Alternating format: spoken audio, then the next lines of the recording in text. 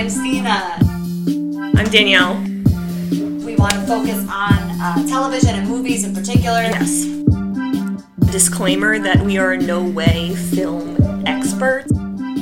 A deep, dive. Be quiet!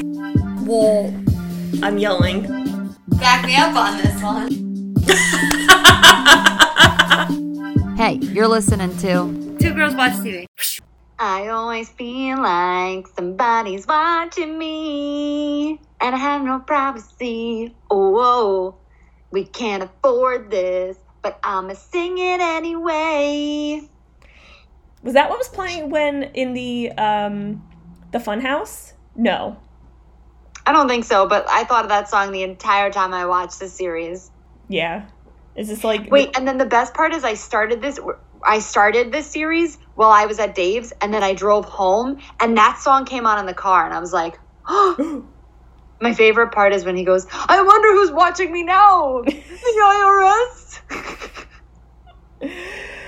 Oh, man. Anyway, long story short, today we are going to be doing the HBO series Watchmen.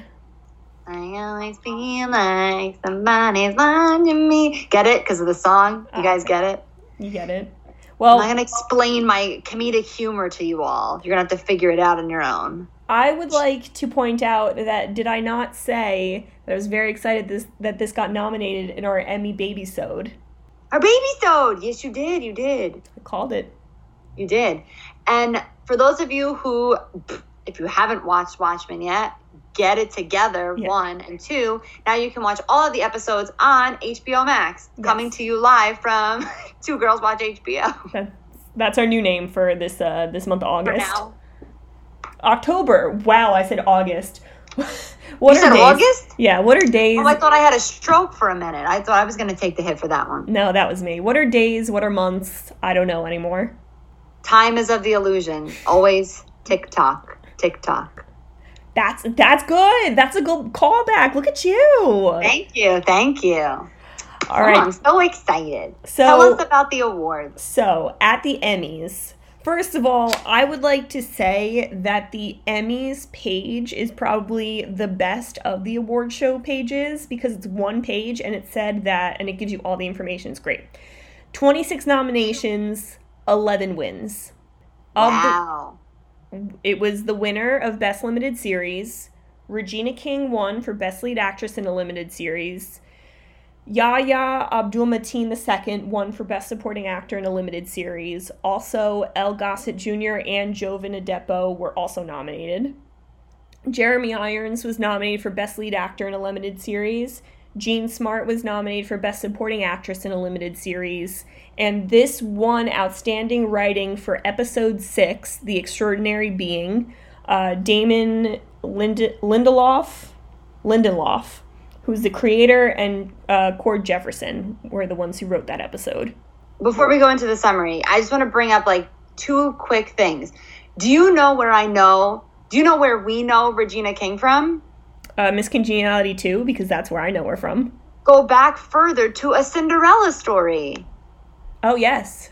You are correct. With Hilary Duff. I was like, this brings me back. Where do I originate this face from? Yep, she refused to wear the skates.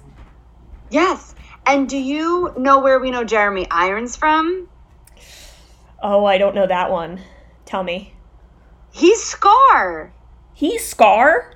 Yes. Oh, my God. That's Scar from The Lion King. All right, well, I got one for you. Do you know where we know Looking Glass from? Where? Holes. He's Dr. Pendansky. Oh, yeah, no, I didn't see that one coming. I knew that one as soon as he came on because Holes is one of my favorite TV shows. Or movies, sorry. It was a book first, and then it was a movie. I read the book. I watched the movie. I did not do my summer reading that year, 6th grade. Don't forget it. Now I'm a teacher. Now I teach people. Oh, that's funny. So, I can relate to that. All right. The summary. I did my best here. There was a lot. It's a paragraph, so yeah. If you think I should add or take anything out, let me know. Okay.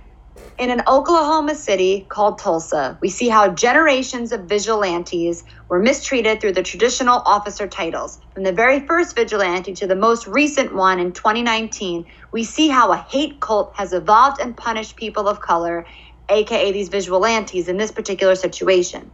Even though the world has quote-unquote been temporarily saved, at one point, it hasn't stopped the citizens of Earth from continuing to destroy each other and each other's morale. Each passing episode reveals us getting one step closer to discovering what happened in this town, how to stop it, and what to do when your blue god has no more power. No question is left unanswered. No mask is left unturned. I like the ending a lot. I got a little confused with vigilantes, though, because it seems like the majority of the vigilantes were in New York. And then the very first vigilante is in Tulsa. It's the grandfather. Yeah, but he fled Tulsa when he was a little kid. But he started when they threatened to hang him. So that was in New York. He was a cop in New York at that point? Yeah. Yeah, because he left Tulsa and they were in New York City for all of the 40s. And then that's where he never went back to Tulsa until this moment in time, current time, this show. Right. So what were you confused about when I said vigilantes? So in Tulsa, it didn't seem like there were any vigilantes because the original the Minutemen and then the Watchmen were all in New York City areas. Oh, wait a minute. I think I said the wrong thing. I have down here, we see how a hate cult has evolved and punished people of color. I think I said vigilantes there, and I didn't mean to. I just meant anybody who wasn't a part of their white supremacy group. Gotcha. I mean, the 7th Cavalry, wow, I can't say Cavalry. The 7th Cavalry. This is going to be a fun episode. They are the vigilantes of Tulsa in present day, and that's why Laurie is sent down there. You know what? I feel like we're just going too much into the information. I'm sorry about this.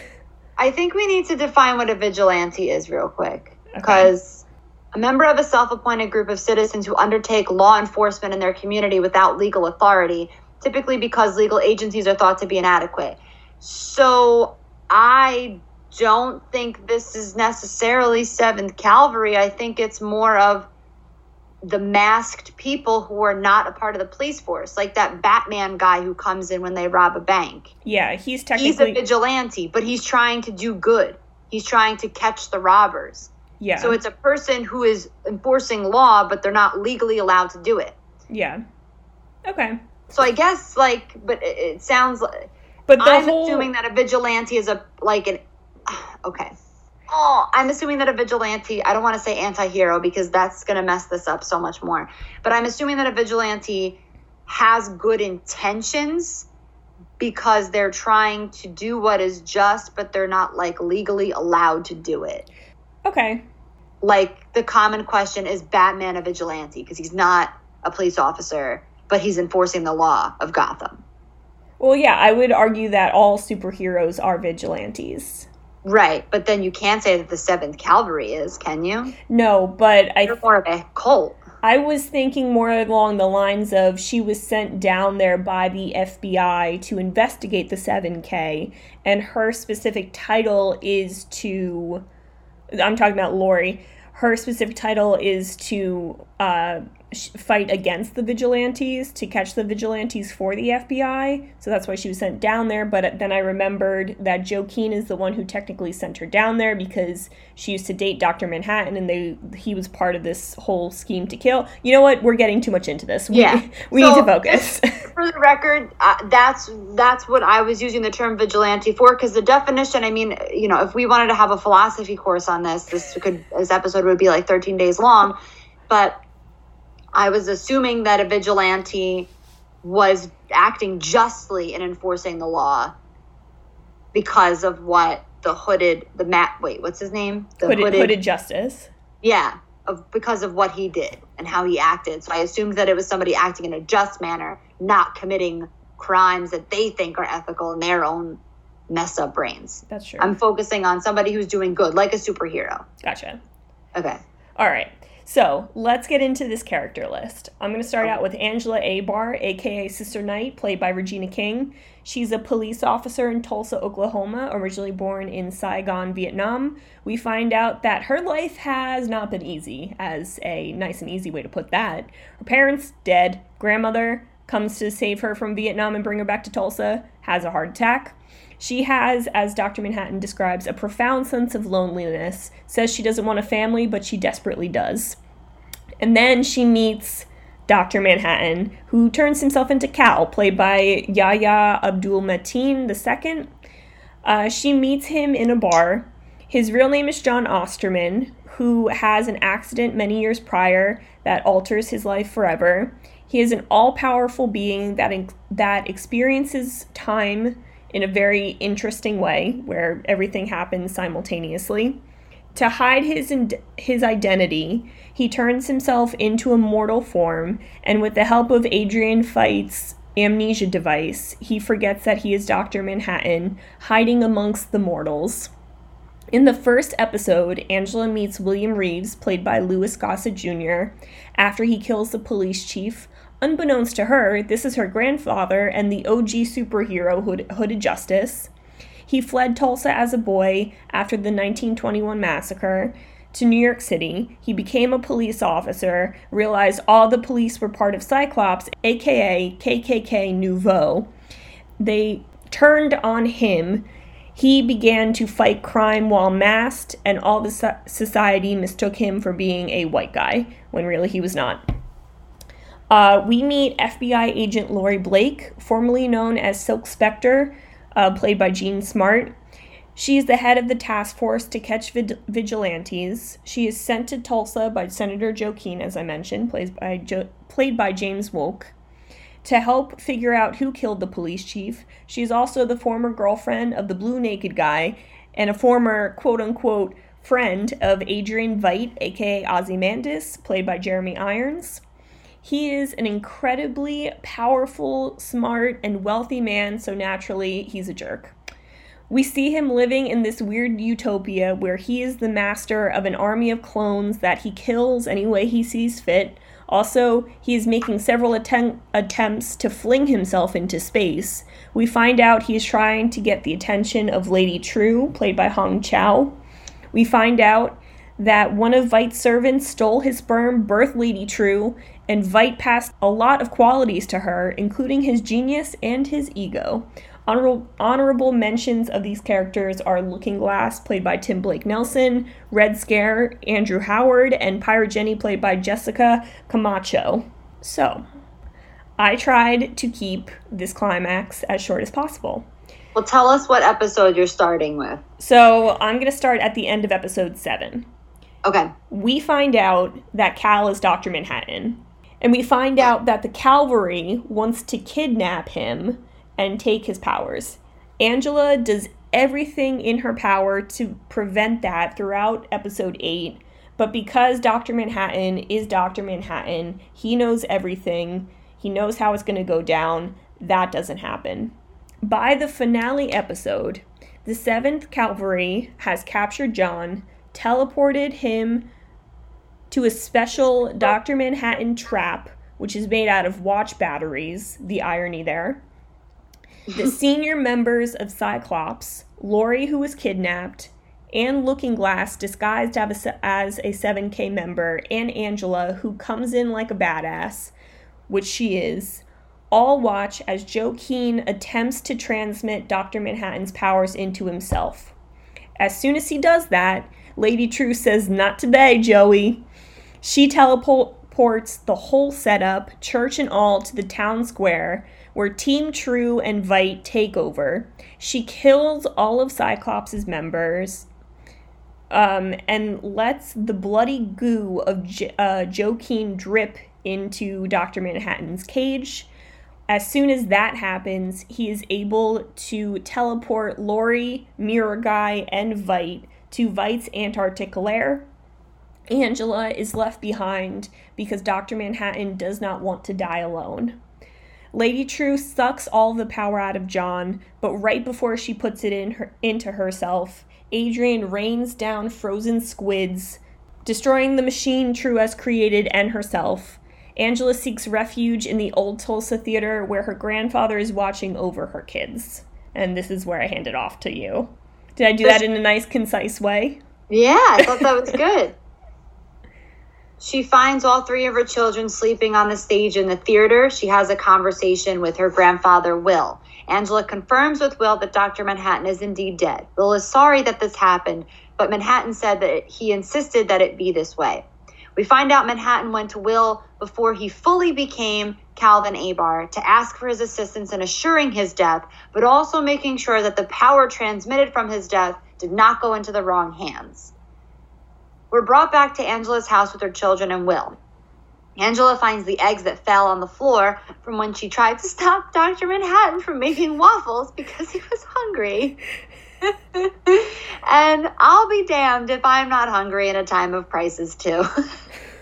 She opens the carton to find 1 egg, and we're reminded of the conversation she had with Dr. Manhattan at the bar when they first met. He explains how he could possibly create some power from inside of himself, specifically putting it in an egg, and how a person could ingest said egg and have some of these capabilities, apparently. Theoretically. We are left with Angela drinking the raw egg from its shell, barefoot in front of her swimming pool.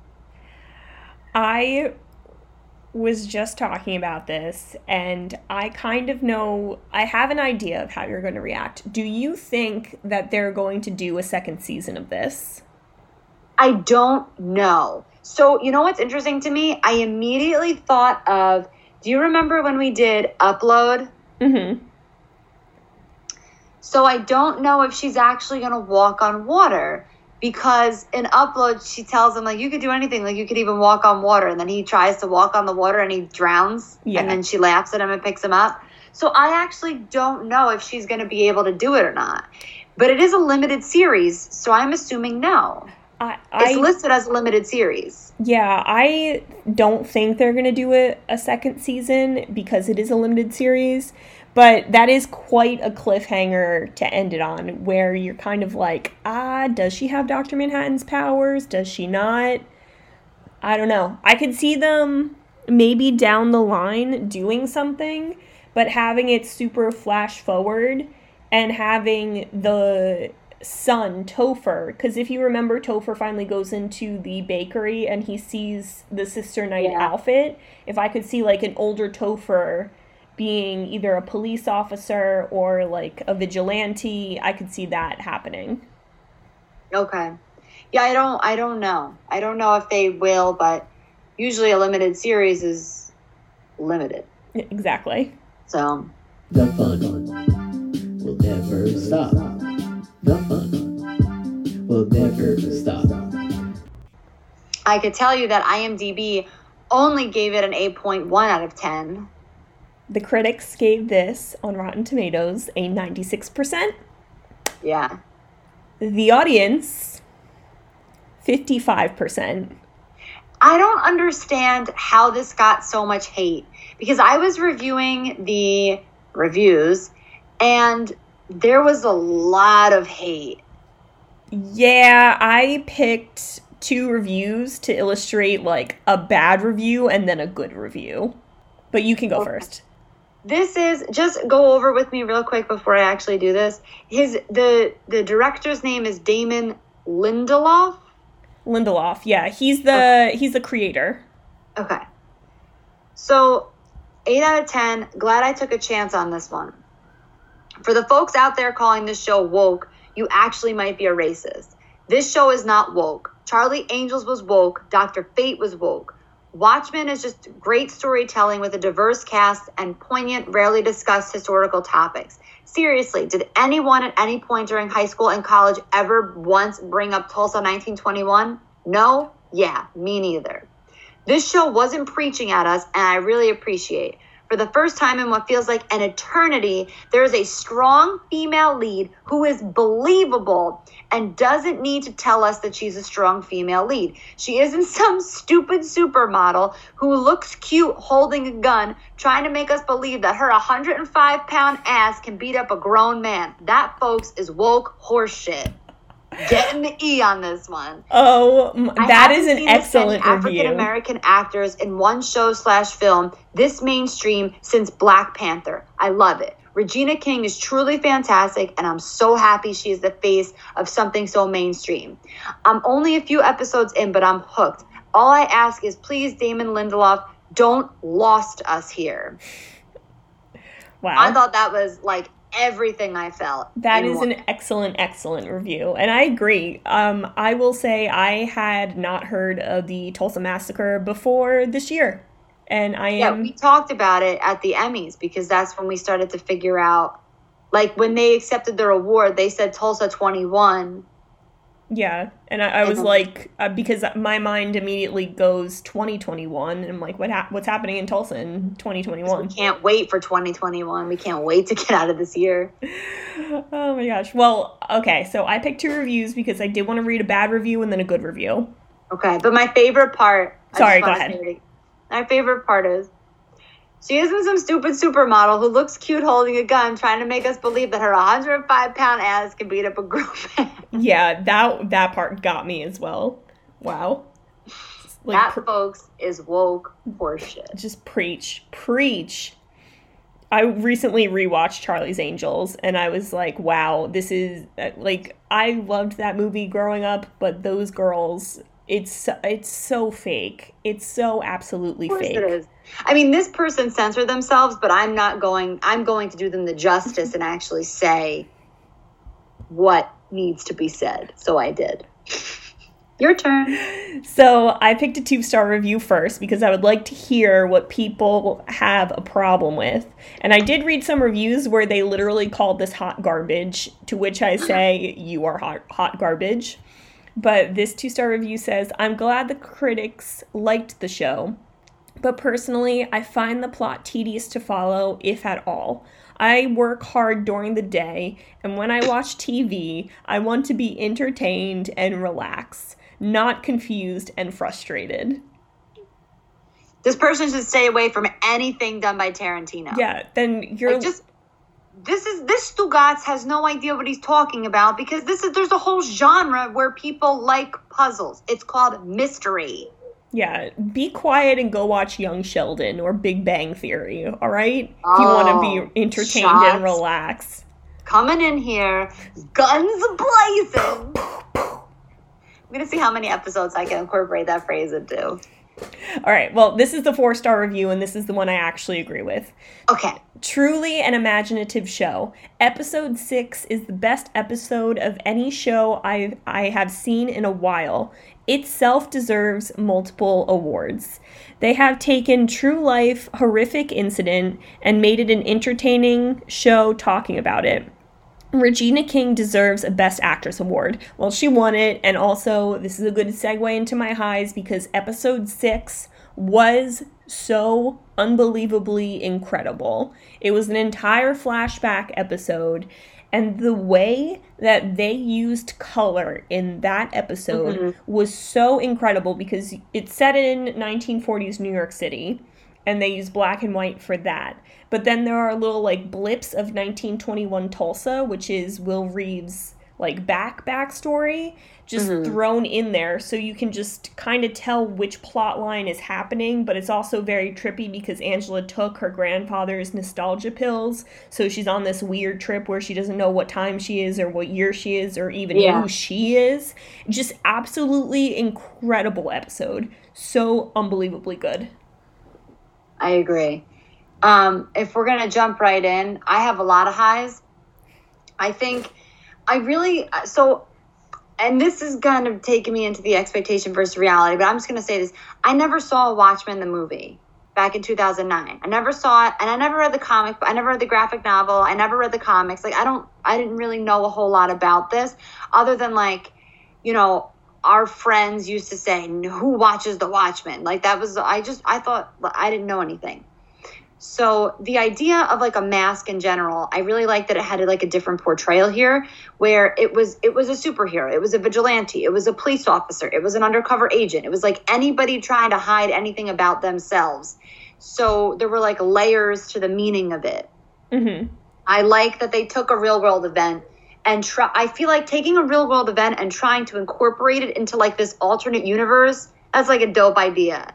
And I feel like that is actually, I know for a fact that that is an extensive amount of research that needs to be done. Yeah. And I really like this because you have to, like, even though we're living in 2019, it's not enough to just live it. You still have to research it, be aware of what's going on, be aware of the politics of the area that you're filming. Like all of this research, if it's done right? Mm-hmm. If you don't want to use the excuse, well, it's a movie. Like if you want to like really bring it to life, then an extensive amount of research needs to be done before writing the script and creating everything. But then you also need to do all of that research throughout every other time period that you bring up, and also research and put together this entire alternate universe that you're creating, and then also research the alternate universe that it was in the 2009 movie. Yeah. That is so much research involved. It's also more than that. You need to, because Watchmen is such like a beloved thing. It was a graphic novel that came out in the 80s, and it has its own whole backstory and multiple storylines. You have to also do research on that and that universe that was created. Right, exactly. But I thought that universe was what was in the 2009 movie. But still, you'd still have to look into both of them to make sure that you're covering everything and how you're making things different, and try to parallel as much as you can, or not parallel, depending on what you're doing. Yeah. But I love research. I think that research is super cool. I love learning things, and I feel like my dream job would be to like be on the set to like help write this, like be one of the writers and like do all the research and like find all the things out. Yeah. That's so cool. I love the titles, like how they just walk through the titles. Like that's really cool. I like how they took things that seemed kind of corny, because sometimes in superhero movies there's things that are corny. Yeah. But I really like when superhero movies take things that are corny and make them like awesome. So like when she took those nostalgia pills, I was like, this is going to be lame, but it wasn't at all. They made it like super important and super cool. Yeah. Yeah. And then like my last high, there was a tasteful use of the F-bomb, which I feel like is really hard to do, because we've had this conversation before. Mm-hmm. And when people fling it around too much, like it's not funny. It's not effective. It's not like, I don't know. It's not authentic. But go back and listen to our Palm Springs episode. Yes, that was it. I couldn't remember where it was. But when people don't use it, it sounds like they're trying too hard to not use it. And it's like, at that point, just say what you got to say. If it's a PG-13 movie, you could say it once. That's what the FCC allows. But it's rated R, so they have free reign.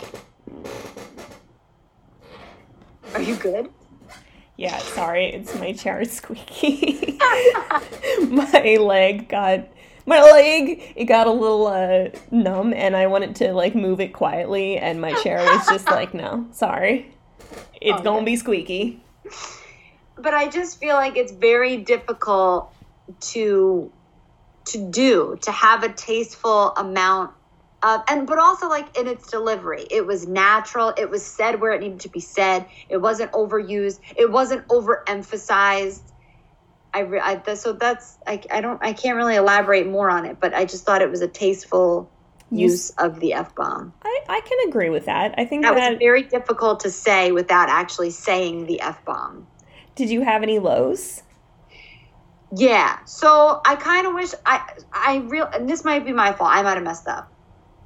When Looking Glass goes into his home the night when his machine or alarm system fails, he gets a new one. He brings it in the house after all. And then all of a sudden, like all of the, they have the mask on. 7K. The 7K come in to his house.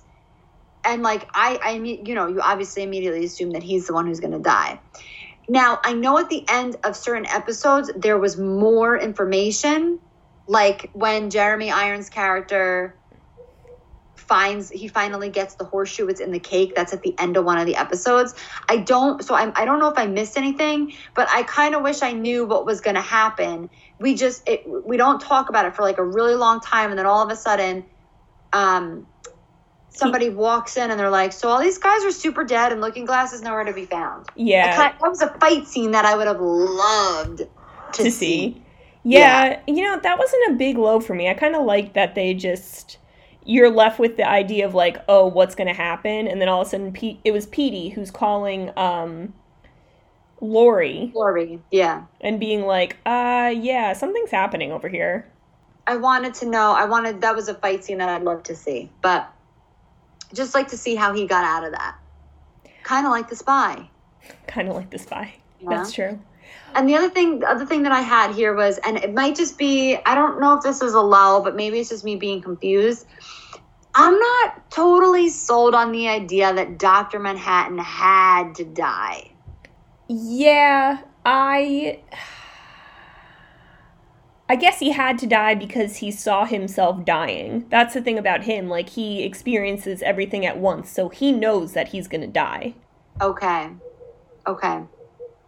Because, like, that whole conversation could have been saved and he could have moved away from the beam. And at that point, everyone was dead, so there was nobody really left to control it. Yeah. The beam that brought him in. You know what I mean? Mm-hmm.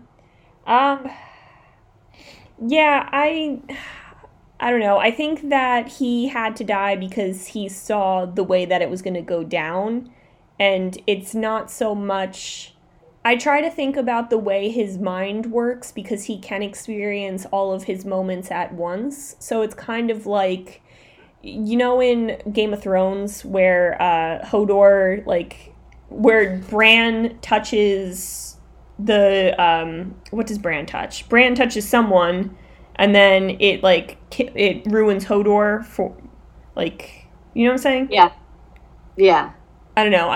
I don't know where I'm going with this. I don't know. It's an interesting way that his mind works, but I think because Dr. Manhattan saw himself dying, there was no other way to change his sight. You know what I'm saying? Okay. So, like, he can see the future, but his main goal is to see the future, but not really to control it or stop it. Yeah. Okay. All right. It kind of just happens. There's no way because he can see it, there's no way for situations to change. Okay. So it's almost like once he sees it, it's inevitable. Yeah. Okay.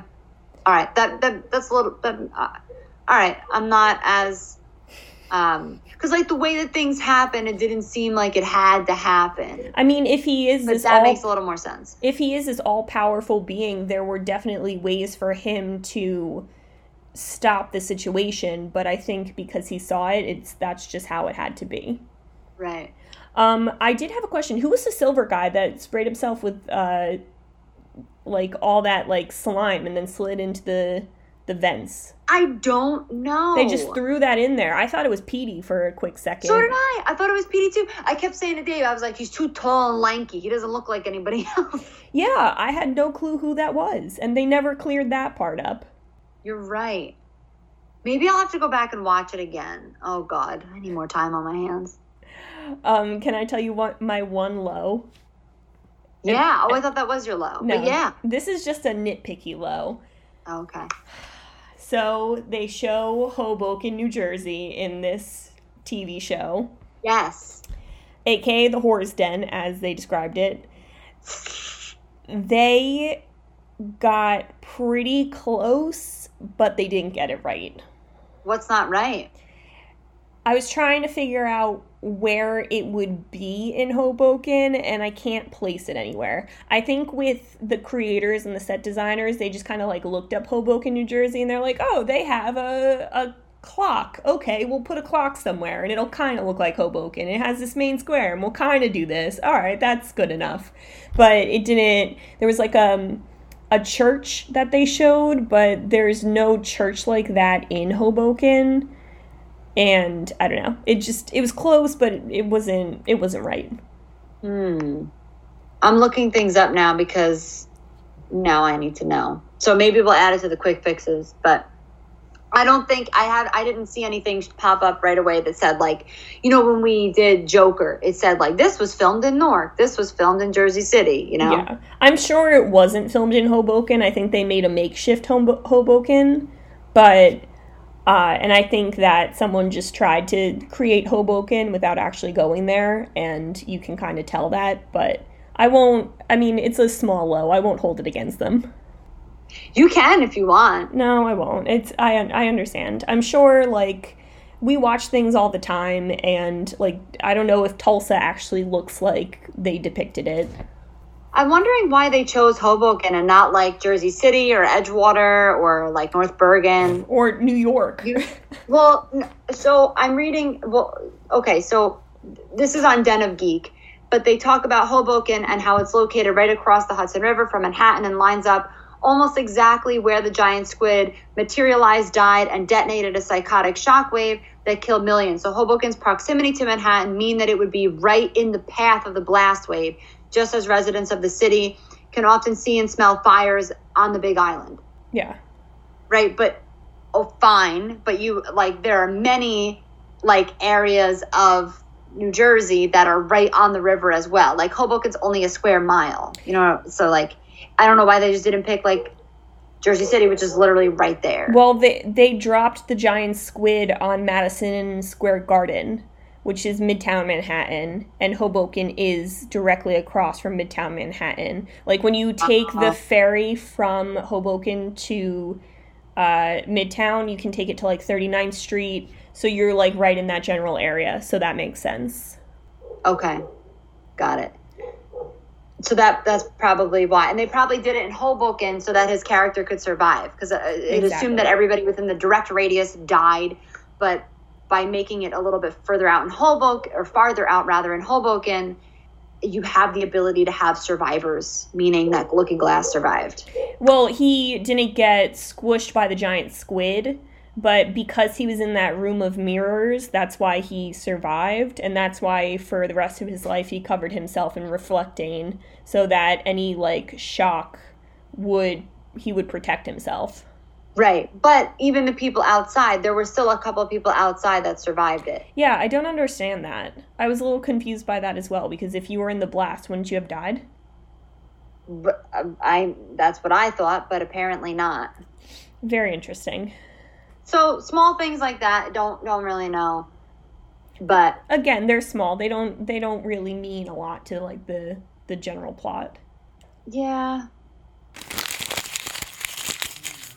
Snack break. So, are we ready to move on to our snack break? Yeah, what'd you eat? So, I had some oatmeal, and typically I don't like oatmeal, but I found this recipe on Reels, aka knockoff TikTok, and it was for an apple pie oatmeal, and it called for an apple, some syrup, and you, like, cook that down, and then you put a cup of oats, 2 cups of water, and you cook your oats. Mm-hmm. But I put cinnamon, ginger, and turmeric in it, and wow, was it really good. Ooh. Because that does sound interesting. Like, I used a Granny Smith apple because those are my favorite. So, like, the Granny Smith and the syrup, I did it before, and it made it, like, too sweet. And I thought it was over sweet, but adding in the turmeric and the ginger gave it a little bit of spice and savoriness to it. And it really brought out the flavor of the apples, and it was really, really good. Oh. I went to Trader Joe's and had non-dairy vanilla ice cream made with almond milk. Yum. Oh, I need to get that now. That was really good. Damn. It wasn't expensive either. Also, I'm going to share my screen with you really quick because I just looked it up, and it's Weehawken that's directly across from Madison Square Garden. Hoboken's down here. Yeah, but the ferry, okay, go down. You see where Trader Joe's is? Yeah, here? Yeah. Oh, this is still Hoboken. Yeah, this is still Hoboken. So where the Trader Joe's is, they directly across. Yeah, they go directly across. But where they were downtown. You see this John's the Florist down here? Okay. Actually, scroll even more down. You see where that little, like, subway train is? Yes. So when they panned out, they were on one of the piers in, like, Midtown, in, like, downtown Hoboken, which didn't make any sense. Okay. Sorry for everyone listening to this on our podcast. We're looking at a map. Well, I know, but I just wanted to figure it out. So we will oh, you know what? Let's take a screenshot. Smile real quick. Hold on. I'll take a screenshot. And we can post it when we go over this story. Okay. And I'm going to stop sharing my screen with you. Thank you. You're welcome. So as far as my expectation versus reality, like I said, I had no idea. I didn't look at anything. I went as blind as one can go into this. Blind into the night. I didn't read the book. I didn't see the movie, blah, blah, blah, blah, blah. So I really thought, at that point, I thought of vigilantes. I just thought that they were anti-heroes. What people had told me about the 2009 movie and what I thought of Watchmen at that point, I just thought it was a bunch of anti-heroes. Like a good version of the Suicide Squad. Okay. In more ways than one, because everything about that was awful. Yeah, it was really bad. So that's all I knew. What about you? So I also went into this very blind. This was a Nick choice, and we were watching it when it came out in real time, back when it first came out. And as soon as we watched it, then we watched the movie together because I had never seen the movie. I do remember everyone being obsessed with it back in 2009, and I thought of it more as it gave me very much Guardians of the Galaxy vibes. I thought they were very similar, but it was very, very different. I thought it was very well done and interesting how they took the graphic novel and presented it fast forwarded in time. So they took these superhero characters and then aged them all, seeing Adrian Veidt in his as an old person, farting as his defense. Very, very funny. All in all, I thought it was really, really great movie. I didn't have to be a complete Watchmen fan to appreciate it, and I feel like it's probably better that we're not complete Watchmen fans, because then be like, oh, they did this wrong, oh, they did that wrong, where we can just sit and watch this and enjoy this for what it is. Well, but I think from what I gather from what the reviews are, they were mad because the concept of Watchmen is different. And it's interesting because I thought to myself, so then do these people also hate on every other version of Spider-Man that's come out? Do they, you know what I mean? It's like if you're only basing it on the original, I don't know if you can do that, because Into the Spider-Verse, in my opinion, was the best Spider-Man movie that came out. Yeah, that was really good. So if that's the case, if you're hating on how they took this and twisted it, then you have to hate Captain Marvel, right? You have to hate Catwoman because that was redone. You have to hate, Spider-Man. So I wonder if these people have the haters that hate it for this specific reason, if they also hate every other superhero movie that's been redone and twisted in one way, shape, or form. So they have to hate all the Jokers, right? They have to hate them all. I don't know. I feel like the comic book world, it's its own little niche world, so. Well, but that's not really my point, because it's there are other versions of the comic book that have been done. We've had this conversation when we went over Joker and how people said that Heath Ledger, they still think that Heath Ledger is still the best Joker. Well, if you compare all the Jokers side by side, which we did, but just to briefly recap on that, Jack Nicholson is the comic book Joker. He is the closest version of that. But still people argue that Heath Ledger, and arguably Joaquin Phoenix as well, are great Jokers. But everybody seems to forget that Jack Nicholson is the closest to the comic. Yeah. So I'm just thinking if we're having that mindset here, then that mindset must apply to every other superhero movie that's been redone. And I just don't think that logic is valid, is my point. Okay. I'm taking a logical fallacy, I'm embellishing it down a slippery slope, which is another logical fallacy, and then I'm proving it wrong by saying it's illogical, because it's a logical fallacy. Thank you so much for that insight. You're welcome. That's what my brain just did. Did you find your IRL moment? I didn't find it. I can't remember what it was. I'm sorry, I failed you. Can I tell you that I found mine? Yes. Or I thought of mine? During, in the Looking Glass episode, he was at his, little meeting with all of the people who survived the squid attack. And, someone was like, oh, you were in New York the day of the squid attack? And he just goes, New Jersey, technically. And that's really how I am. They're like, oh, do you work in New York? Well, do you live in New York? Technically New Jersey, but yeah. Story of your life. Yep, story of my life. Oh, we did it. We did it.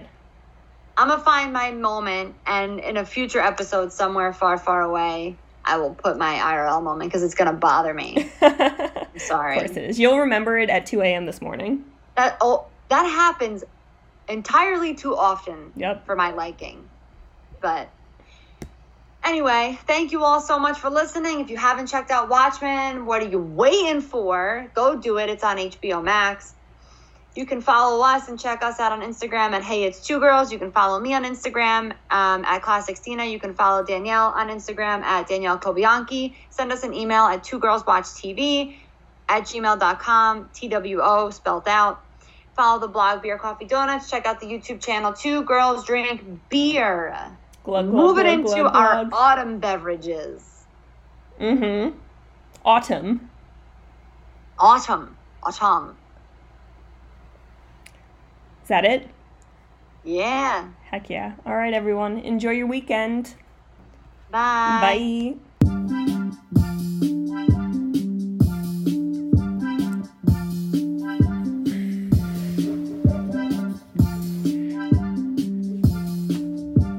What's up?